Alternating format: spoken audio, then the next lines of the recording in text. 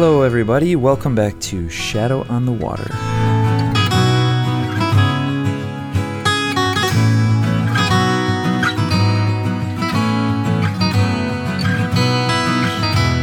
I am so grateful to have you here again. I really am just thrilled about this podcast. I love it. I can't wait to have special guests. I've got awesome people lined up. To tell you the truth, I have these awesome Holy Spirit friends, and when we talk, like we'll have a phone call, it'll go for 2 hours, and it's so full of the joy of the Lord.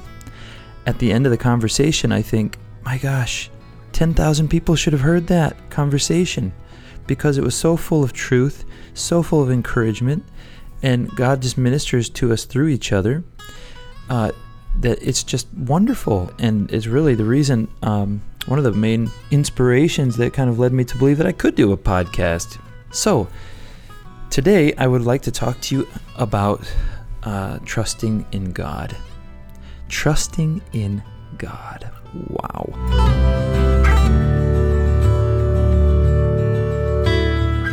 This is like kind of where it's at. And I'd like to set the bar high. I just ask you, Holy Spirit, in the name of Jesus, to come and rest on each person listening right now. Rest upon me. I ask that you minister to their hearts while I'm speaking. Come in real time, in the moment that they're listening to this, and minister to them. Open and renew their minds. Soften and relax their hearts. Melt their hearts. Give them fleshy hearts, and reveal the love of the Father through Jesus to them. Reveal Jesus to them, that they could gaze at his face.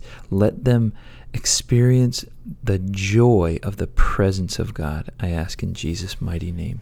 And I ask you, Our Lady, and all the saints and angels that follow and accompany her, that are our body in heaven, come and be a part of the body and just pray over us and minister to us in the ways that God has empowered you to, while we talk and listen.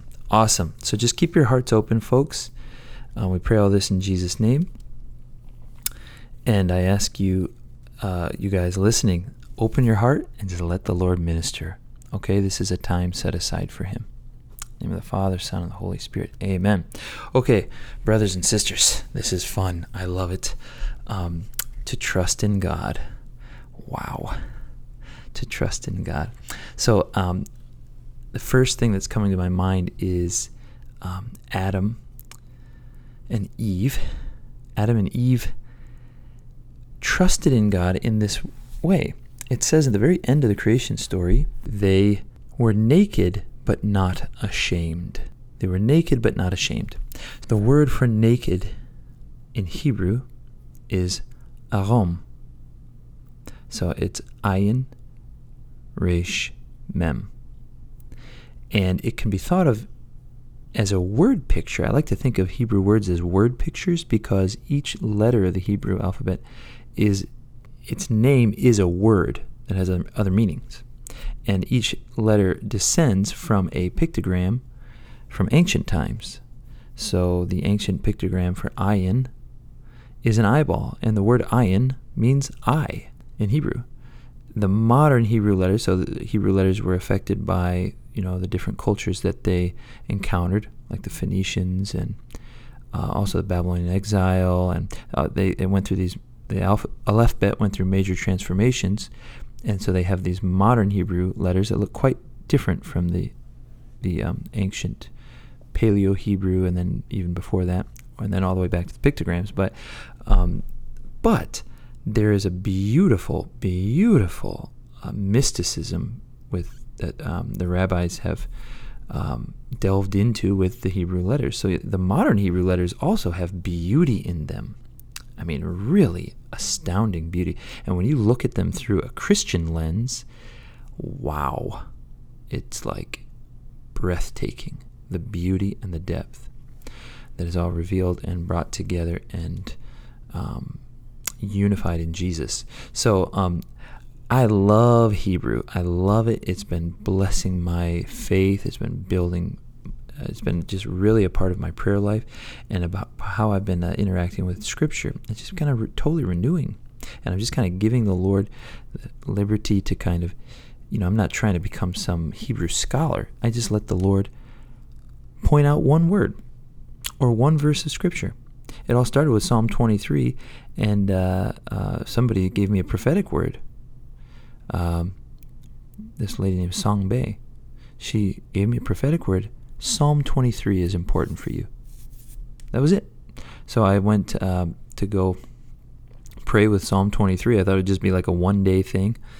And as I sat to pray with it, the Lord told me, this is what I heard, from the Lord. And it's, when I say I heard from the Lord, I'm saying, somebody put a comment, I think it was Don Collier put a comment, like, what do you mean? Can you clarify that? When I say the Lord said, I'm saying I received an inspiration, heard that still, tiny, quiet little voice interiorly, and then it bore fruit in my life. So I am convicted it was from the Lord. So there are other little inspirations and voices that happen in my head. Sometimes it's the enemy. Sometimes it's just me. But they don't bear fruit, or they bear fruit in desolation or in just accusation or whatever. You can tell by its fruit. So when I said the Lord said, I'm on the back end of a story where I've received an inspiration, and then I've gone through a story, a whole narrative where it's borne incredible fruit and brought me into greater peace and greater joy and greater truth. So that's what I say. It's not like I hear a voice and I just know it was the Lord. Sometimes it's true. Sometimes a voice interrupts my thoughts, and it is just so poignantly just God, and my heart explodes with the joy in His presence, and I'm like in tears. Sometimes that happens, but a lot of the time it's just this very still, little quiet voice, and I only have that conviction after I've watched it bear fruit.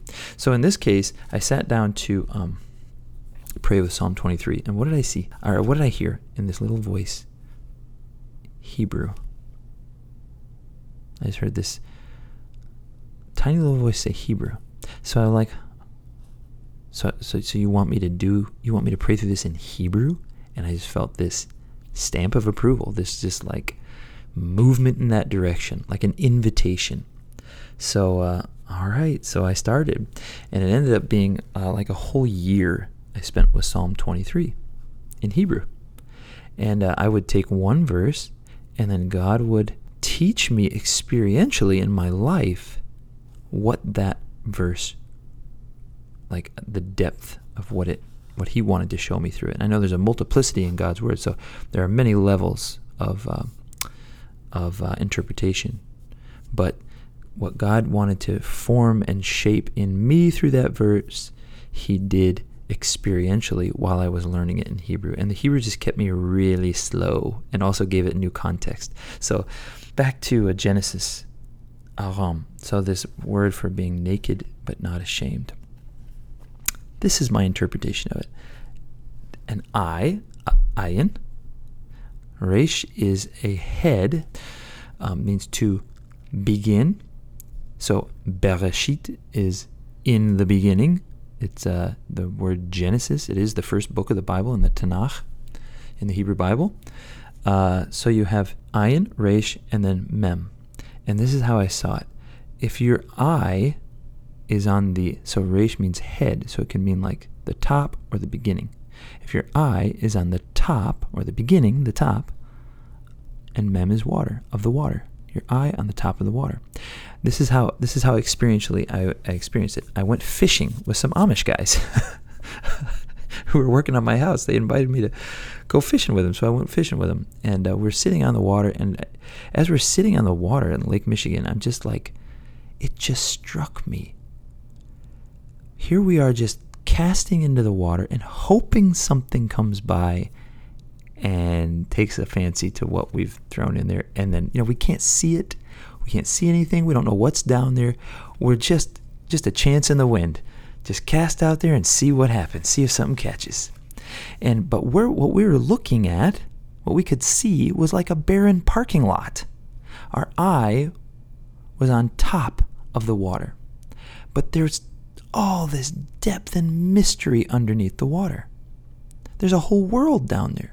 What do they call it? They call the sea the last frontier, the final frontier. Unexplored place is the sea, because we can see so far into space. And yeah, there's unexplored regions of space, of course, but the oceans, the depth there, is just filled with mystery. And if you think of ancient man looking at the top of the water and then going out in a boat and just casting a net out and just hoping something swims into it, right? There's all this life down there. There's a whole world down there, and our eye is trained only on the very top. So it's kind of like we're left out. And so there's this, to the Jews, the upper waters are the barrier. And there's the lower waters we have some access to. The upper waters are completely inaccessible. And there's just the depths of mystery that we could never attain. Now Jesus, that's why there's that beautiful scripture in Matthew chapter 3 when the sky is schizoed, it is ripped open, torn open, and a voice, the dove comes down upon him, and a voice says, "This is my beloved Son with whom I am well pleased." Jesus tore open that veil, which was then reiterated when he died on the cross, and the veil between the Holy of Holies and then, between the sacred and the profane, basically between the torn, it's schizo, same word, schizoed, torn into. So he gave us access to the upper waters, to the mystery, right? Here's this idea of naked without shame. So arom, so this word for being naked, your eye is on the surface of the water. It's ayin resh mem. Think about a person. You sitting there where you're sitting, you are filled with depth. The Catechism says your heart is beneath your psychic drives. It says in paragraph 1776, the voice of God echoes in the depth of the human soul. Echoes in the depth of the human soul. And how we have this law transcribed there of God. There's so much depth in you, but all I see is the outside, right? All we can see is the surface.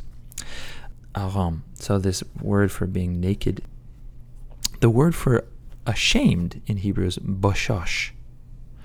And boshash, the connotation there is actually to be delayed to the point of being confounded.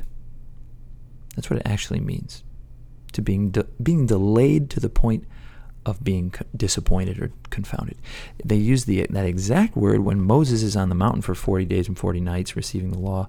He's gone up through a cloud, so they can't see him. They don't know what's going on up there. They hear the thundering and all that, and they know he's up there, and they're like, this man is Bashash. He has been delayed to the point of being confounded.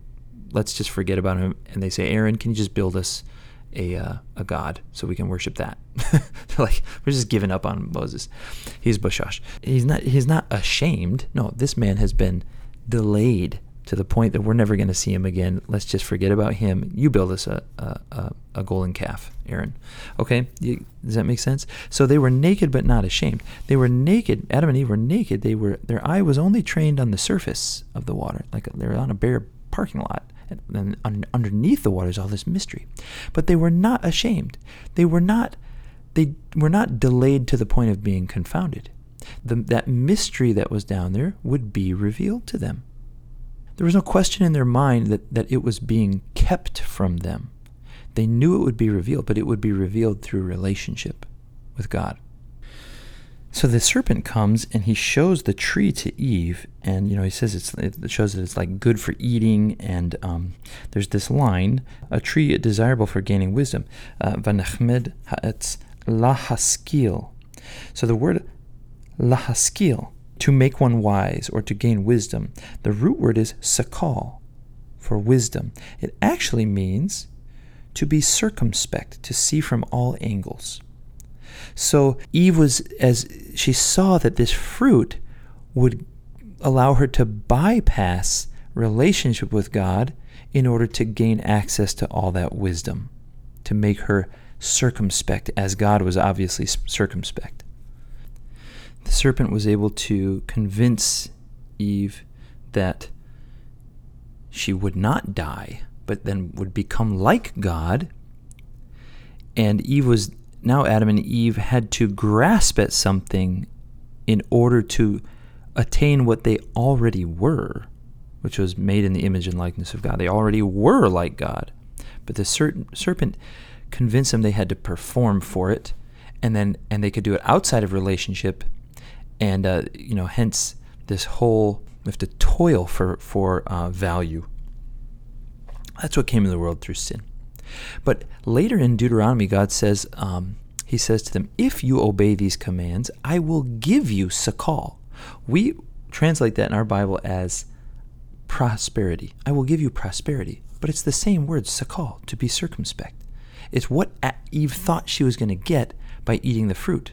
It was lachmed ha'etz vayiskal. So it was desirable for getting sakal, getting to becoming circumspect. And God says, I will give you that if you obey my commands. In other words, what is to obey his commands is to listen to his voice. What is listening to his voice? Receiving the word. What's the word? Jesus, right? Like, stay in relationship with you. Remember, what did Jesus say? He said, those who receive me receive the Father. Those who receive you receive me. It's like, when we receive the Word, we receive the Father. Father wants to communicate himself to us through the Word. And he wants to draw us deeper and deeper into relationship. So that's what obeying the commands is. Not just like doing the law. It's hearing, receiving God's very self communicated through the Word. In relationship. So this idea of trusting, to trust God, that Jesus himself said I said this in a previous podcast, nothing is secret except to become manifest.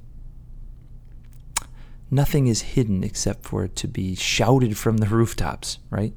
Everything will come into the light. Everything. There's no mystery that will be kept a mystery for the sake of being a mystery. But God wants us to trust him and let him reveal to us over time. Let him reveal to us through relationship. Trust first. And in relationship, deeper and deeper revelation, from glory unto glory unto glory, for eternity, more and more and more. With God, there is always more. To trust God. So this is like the foundational problem of humanity, is that we just didn't trust God. We didn't trust. We grasped.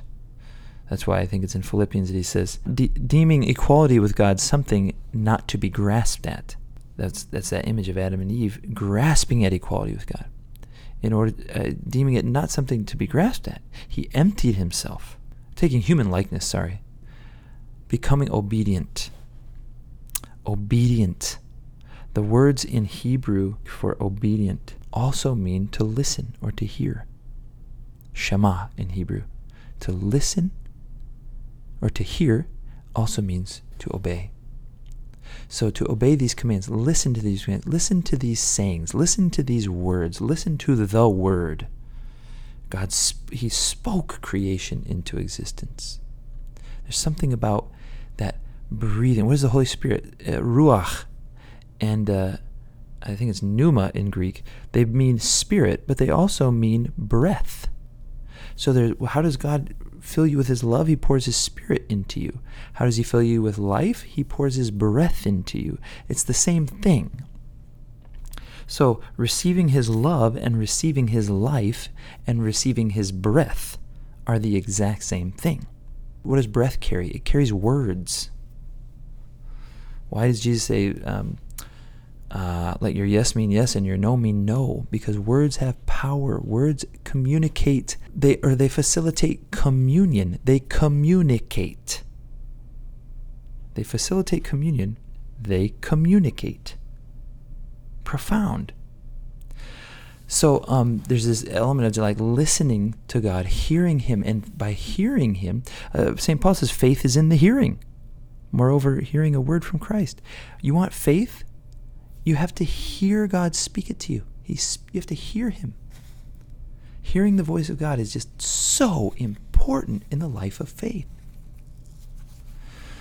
Hearing him speak who you are and who he is and expressing his love for you. It's all about intimacy and relationship and growing in that. Okay, so to trust God, to trust him. In Genesis 15, Abraham is really upset because he has this, all of these possessions and all this sort of, he's really built, he's been successful, right? And he has servants and he has livestock and he's a pretty rich guy, but he's upset because he has no one to leave all of his possessions to, and they're all going to go to his head servant. Well, the first thing God says, he says, "Do not be afraid, Abram. I am your shield, your very great reward." But Abram's upset. He says, "O Lord God, what can you give me since I remain childless, and the heir of my house is Eliezer of Damascus?" So God brings him outside, and he says, "Look to the heavens and count the stars if you are able." Then he says, "So shall your offspring be." And a few paragraphs later, it says the sun went down. So we get this understanding that it was daytime when God brought him outside. "Now look to the heavens and count the stars if you are able. So shall your offspring be." Often we think like, well, there's too many stars to count. Well, actually, he can't even see the stars. He can't see them because the sun is out. However, he has seen the stars before. He saw them last night, the night before. He knows the stars are there. He just can't see them. That is a communication of the Lord to him. You can't see your offspring, but they are there. Okay? You can't see them, but know that they are there. So it says then, Abraham believed the Lord, and it was credited to him as righteousness. And this comes back in the epistles. James refers to it, and I'll get to that in a second. But amazingly, he believed God, and it was credited to him as righteousness. When it says he believes God, we kind of imagine, well, he just believed him that one time. Okay, I'll believe you. And then it was credited to him as righteousness, and then he went off in his life and did whatever he did, and it was just the belief. But that's not true. The word amen, he amen God. And it's when we say the word amen, it's derived from that word amen. It has other connotations and meanings. It means to believe or to support or to trust, or it's translated as faith or faithfulness. But it also means to be a foster father or a foster mother. Isn't that crazy? So when Jonathan, his son, so that Jonathan is Saul's son, okay? When Jonathan's son was being carried, like when the monarchy was switching, and the lady the wet nurse who took care of Jonathan's son was afraid, so she picked him up and she ran out of the house. She tripped over him and hurt him. She maimed him, and he was maimed for his life from that. That woman, it was his amen. It was his amen, his foster mother, so to speak. Okay? That word also means foster father or foster mother. So think about this. Abraham believed God. Abraham foster fathered the promise. A foster father or a foster mother receives somebody else's child and says, "I will take care of this as if it is my own. I'll wake up in the morning and check on it and feed it. I'll take care of it and watch over it throughout the day. I'll put it to sleep at night and make sure it's safe, and I'll educate it, and I'll bring it safely to where it needs to go." Abraham became the foster father of the promise. He foster fathered the promise. He took the promise with him and made his decisions around the promise. Isn't that amazing? He didn't just believe God one time. He said, okay, I will adopt this promise as if it is my heir, as if the promise is my heir. Incredible. So Abraham believed God. He took it and, all right, I'm going to actually take a risk on this promise. I'll take risks on it. I'll build my life around it. And it says it was credited to him as righteousness. That word credited is chashab in Hebrew. And that word actually means to interpolate or interpenetrate. And it can mean to weave or interpenetrate. So he became the foster father of the promise, and it was woven to him as righteousness, or interpenetrated to him as righteousness. Think about that. That's something that happens over time. God wove it in righteousness into his life.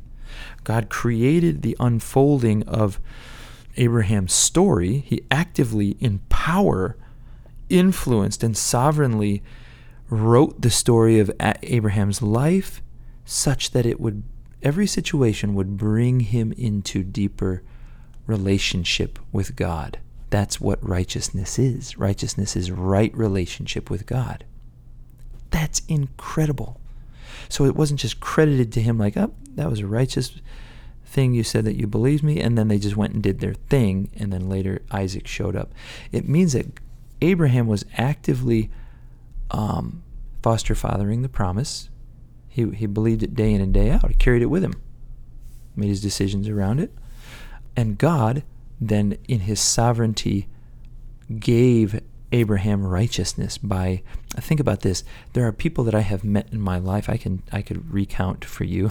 There are some people that I've crossed paths with, and they have absolutely blessed the living daylights out of me, okay?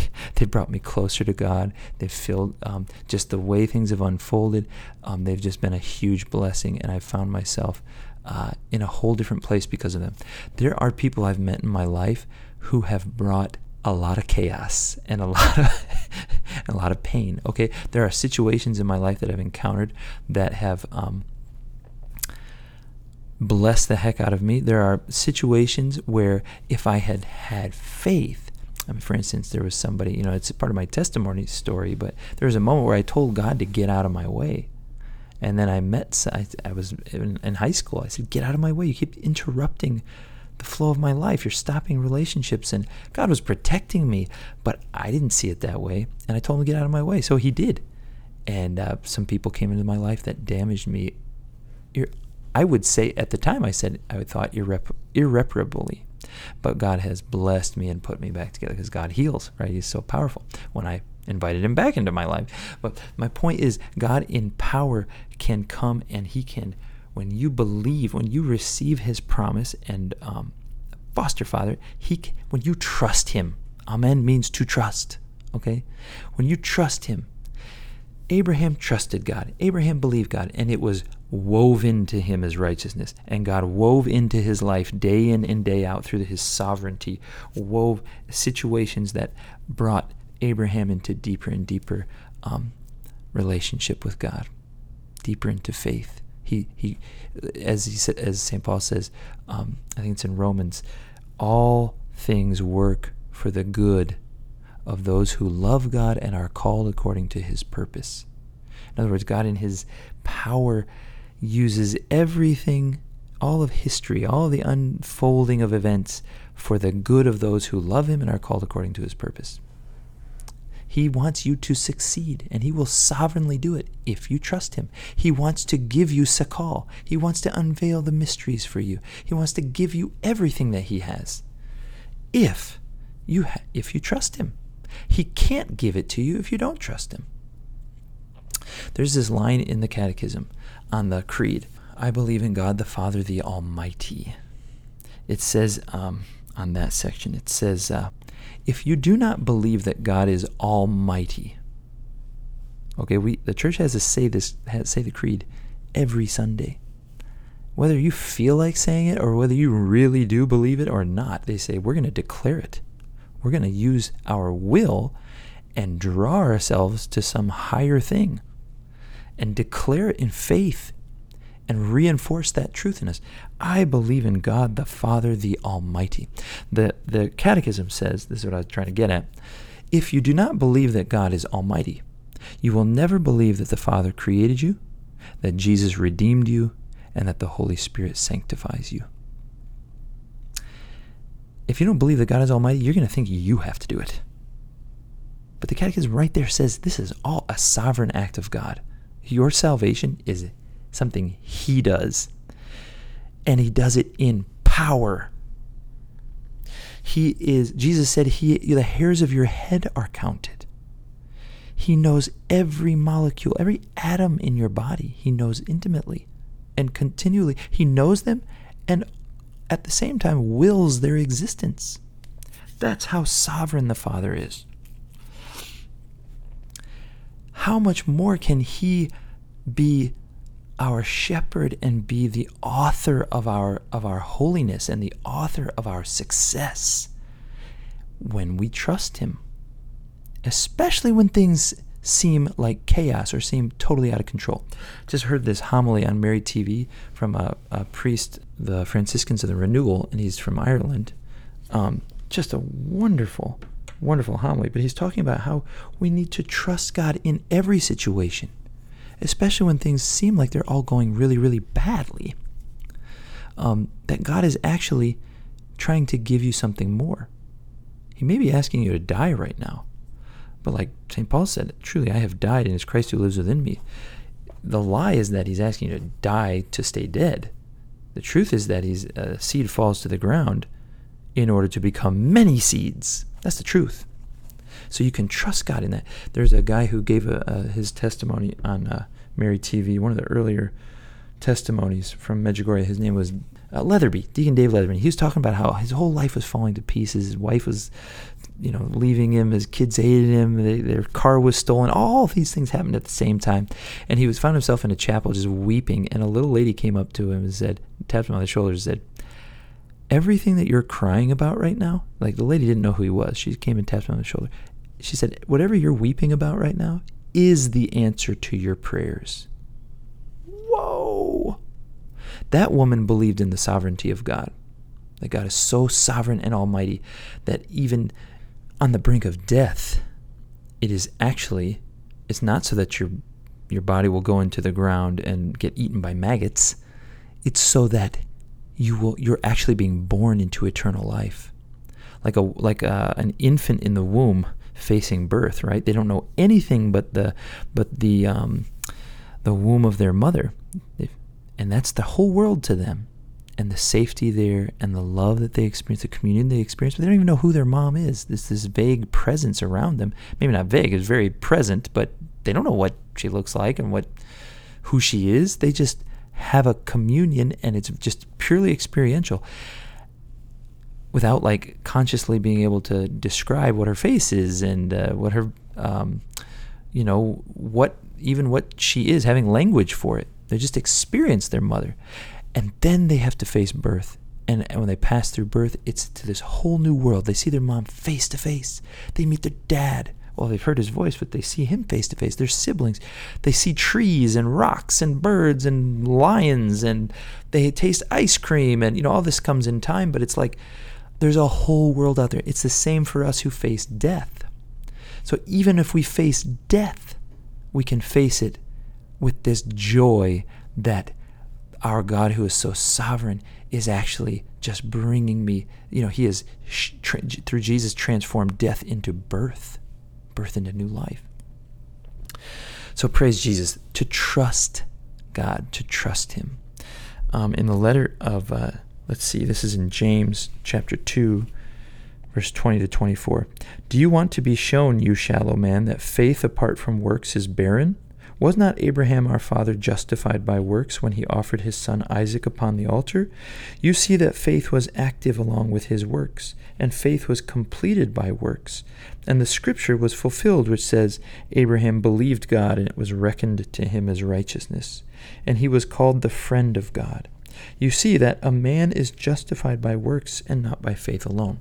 So it's amazing. He's referring back to this and showing how Abraham cooperated with the promise. He trusted God, so that even when his only heir was born to him, when God asked him to sacrifice him, he didn't doubt God. He totally trusted God.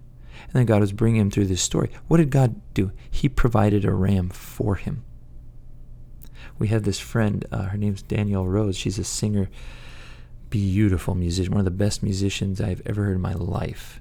And she described it like giving birth. She feels like she's giving birth when she has a song, like she's gestates it and then gives birth to it and for the Lord. And it's like you're swept into her prayer. It's amazing. But the Lord took music away from her. He brought her into the convent, okay, so she was with these sisters, and she couldn't sing. She had no voice. Physically, she couldn't sing, and she was told under obedience not to play any music. And that was for like 2 years. And that is her whole life, is music. It's all of her gifting, everything. So everything she identified with was taken from her. And at the end of those, I think it was 2 years, she'd correct me. I hope, if she ever hears this podcast, I'm sorry, Danielle, if I'm getting something this wrong. But at the end of 2 years, she discerned she wasn't supposed to make final vows. God had just been like restoring so much in her, building her identity on Him, drawing her back to reality and giving just a renewal. She needed that renewal after a long time of ministry. And so He took music from her. She spent that time just in deep prayer, being renewed, rebuilt in her identity. And then she discerns out after 2 years. And, her Mother Superior says, yeah, you're supposed to leave. That's right. And the Mother Superior says, we're going to go take a walk. At the very end, when she's about to leave, we're going to take a hike in the desert, and you're going to play a concert for us, for the rest of the sisters. That's going to be the final thing that you do. So as they go on this hike in the desert, and Danielle's being handed music back. So she had this, under obedience, could not play music. It's handed back to her. Her voice has come back, so she can actually sing again, physically. She sings a concert, and as she's singing this concert in the desert, she looks up, and there's a ram on a precipice just across from where they are. She wrote a song about it called Abraham's Offering, because Abraham, remember when Isaac says, well, they're carrying the wood to go for the sacrifice, and he says, well, Father, what about the sacrifice? What are we going to sacrifice? And Abraham says, God Himself will provide the sacrifice. Isn't that amazing? God Himself. And then as the angel stays Abraham's hand, there's a ram caught in the thicket. And he goes and takes it and offers that as a sacrifice instead of his son. Same with Danielle. She trusted God through everything being taken from her, and in her mind, she was going to be a nun a religious for the rest of her life with no music, which was she had totally resigned to, and she was fine with God taking it from her. She trusted Him, and there, God Himself provided the sacrifice, the ram, and music was handed back to her. It's the lie is that God is taking something from you when we go through difficult times. The truth is, He actually wants to give you more. He then drew Danielle right back into ministry. And she then met her husband. She has children now. She's just thriving. She just released a new album for healing, actually, for moms who have lost babies, either through abortion or through miscarriage. Beautiful, beautiful album. Danielle Rose, just Google Danielle Rose. Absolutely beautiful music. And very healing and very, very, very, very beautiful. She's amazing. So my point is this: when it seems like God is taking from you, He's actually preparing you for more. Lou Holtz talks about this. He learned this. He's that when you have a hard season, it's not that God is trying to punish you. He's actually preparing you for something better. He wants to give you something more. He brings you into the wilderness, right? The wilderness is where you are thirsty and hungry. The lie is that He brings you there to die. He actually brings you there to give you a drink, to bring forth water from the rock. It's Mount Horeb. Horeb is where Moses struck the rock and the water came out. Horeb means wasteland, okay? That's what it means in Hebrew. So He brought them out into the waste, where there's nothing. To die? No. To give them water from a rock so that you believe even more in His power and His sovereignty. To actually give you a drink. A deep drink in power that reveals how much He loves you and how much you can trust Him when you're in the midst of very difficult circumstances. You can trust God. That's amazing. So I'm going to give you permission to do something right now. I know I've just touched on this. There is so much more, but I want to go. There are so many scriptures. This is what the whole Bible is about. It's a persuasion to bring you back into trusting God. From that original, grasping at sakal, grasping at being circumspect.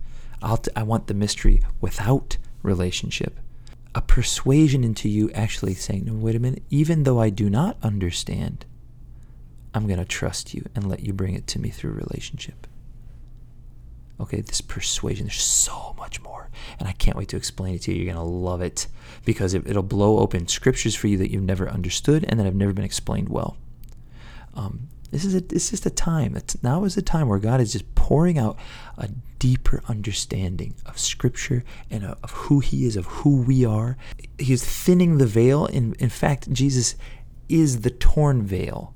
Okay, you can peek through Jesus into the upper realm, through the upper waters, and through Jesus you have access to the Holy of Holies. You have access to the very mind of God. St. Paul says you have the mind of Christ. Amazing. And everything is reconciled in Him. Everything.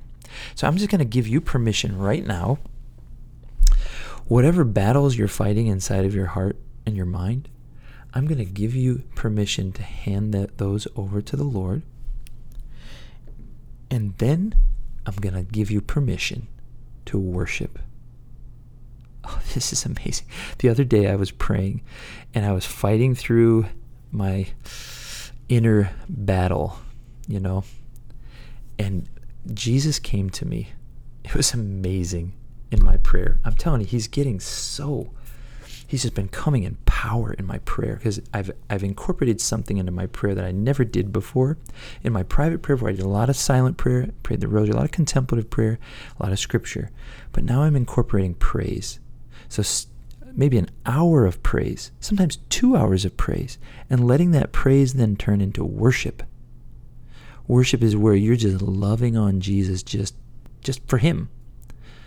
Praise is like thanking Him for wonderful things that He's done and for His glory and His majesty. That's praise. Praising Him because He's God and because He's done so much for us and thanking Him. But then worship is just loving Him for Him. Gosh, I was thinking about this with my wife.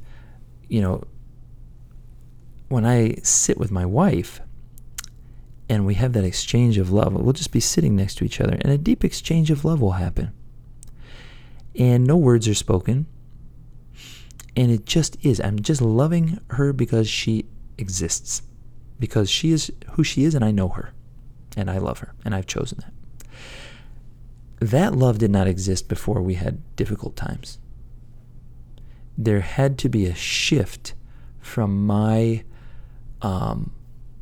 loving her because she was beautiful, loving her because I was attracted to her, because the way she smelled, the way she looked, the way she talked, because of desire, the complementarity between man and woman and desire that happens there, right? All the chemical reactions and all.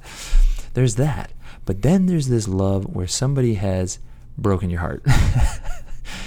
And you've gone through wonderful times and really hard times. And then you've forgiven each other. And you've chosen to stay with each other. And that love is like, I just love you because you exist. And I am accustomed to you. And I know you. And I love you. And there's nothing beyond that. Okay? There's no reason. There's no reason that I love you. It's just, I have chosen to love you.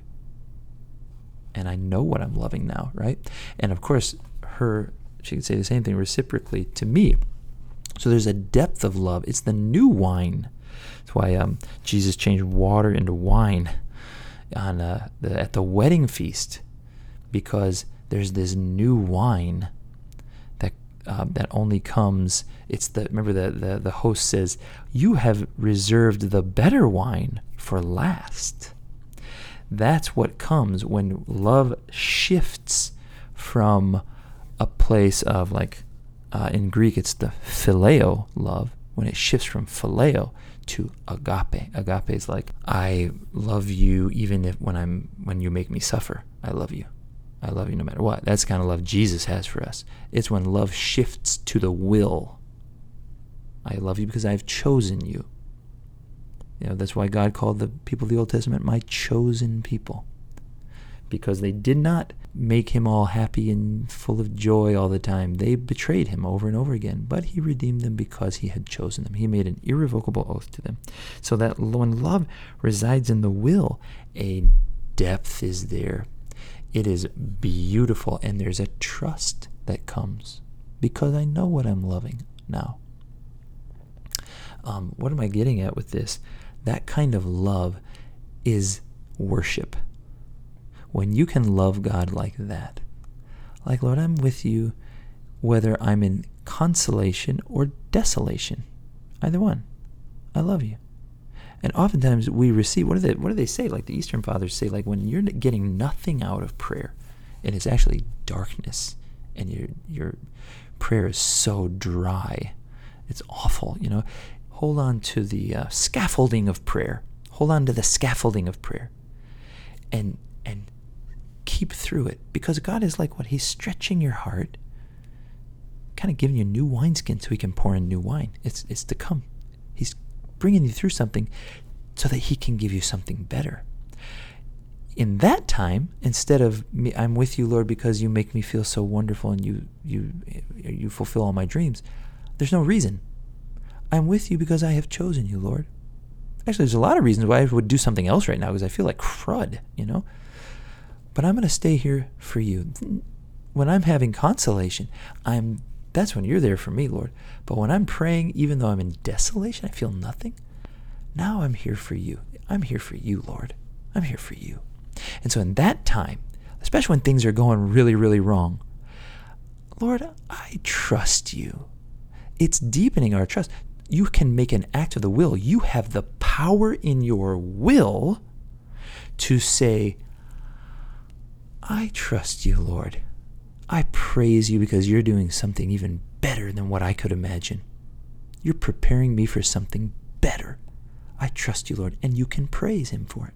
I praise you and I thank you for what you're doing. I may be miserable right now, but you want to know what, Lord? I love you because I have chosen you. I am with you whether I'm getting something out of it or not. Whether life is going well or life is going horribly, I'm with you, Lord. I love you, Lord. That kind of love is the better wine. You have saved the better wine for a second. Usually someone serves the better wine first, and then when people have drunk freely, the lesser wine. But you have saved the better wine for a second. That's when the better wine comes. A deeper love and this kind of, and then you get breakthrough. Breakthrough comes then. Freedom comes then. Freedom comes from trust. We're coming close to July 4th. Freedom. In America, we value freedom. Do you know that freedom comes from trust? I asked the Lord one time, I said, how can I be free? Because you talk about freedom, but I know nothing and you know everything. I'm always wrong and you're always right. How is that freedom? You know what God said to me? This is what he said to me in my prayer. He just spoke it in my inner, God speaks to you through you. He just spoke it out in my brain, in my imagination. Freedom comes when both parties trust each other 100%. That's what he said. He said, when I trust you totally and you trust me totally, that's when freedom comes. Isn't that gorgeous? When I trust you and you trust me.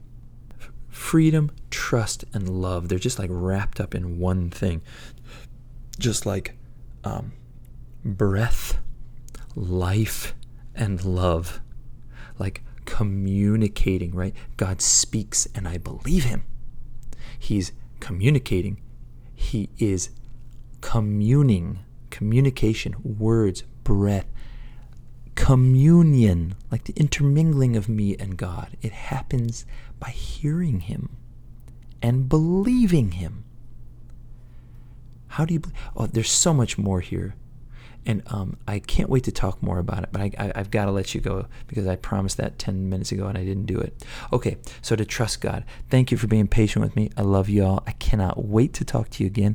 We're going to talk about some stuff that is really exciting to hear in the next podcast. So please come back. Listen to the last ones if you haven't. They're really good.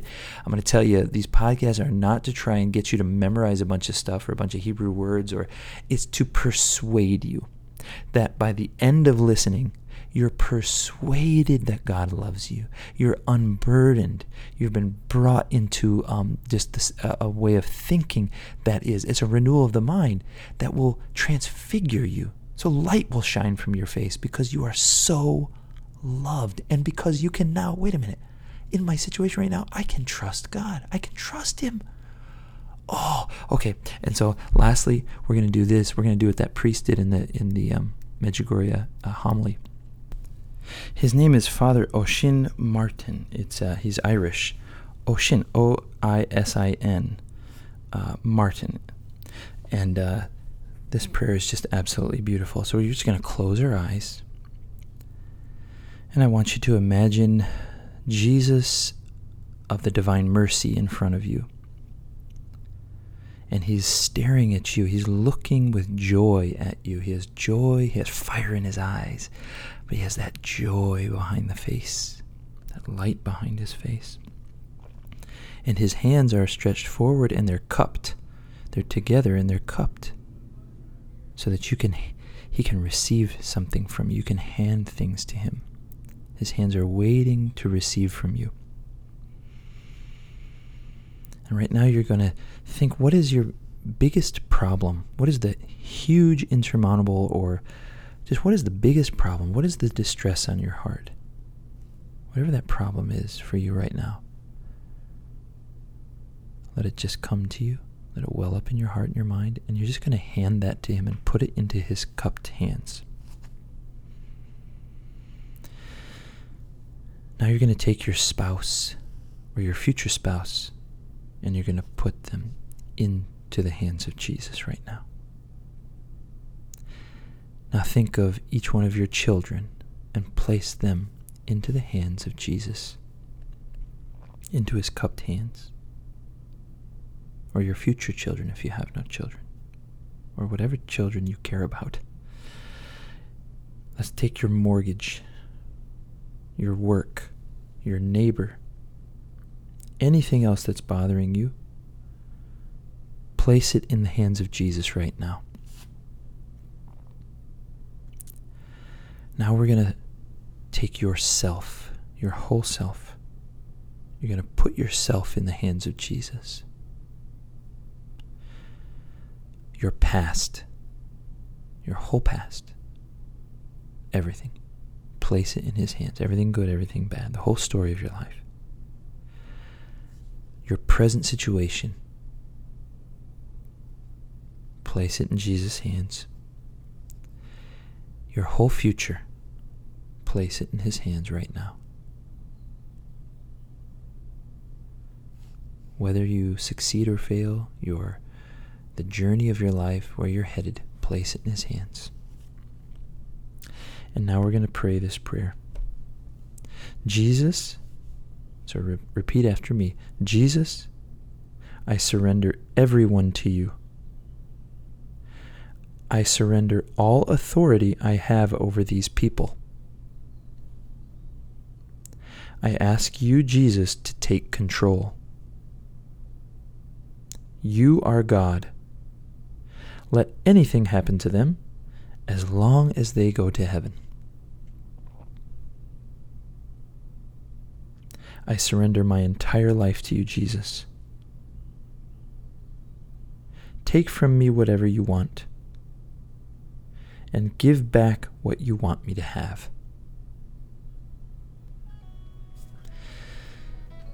Amen. Thank you, Jesus. All right, guys, I love you. I love spending this time with you. I can't wait for the next podcast. There is more. There is more. Come back. And, yeah. Until next time, Shadow on the Water.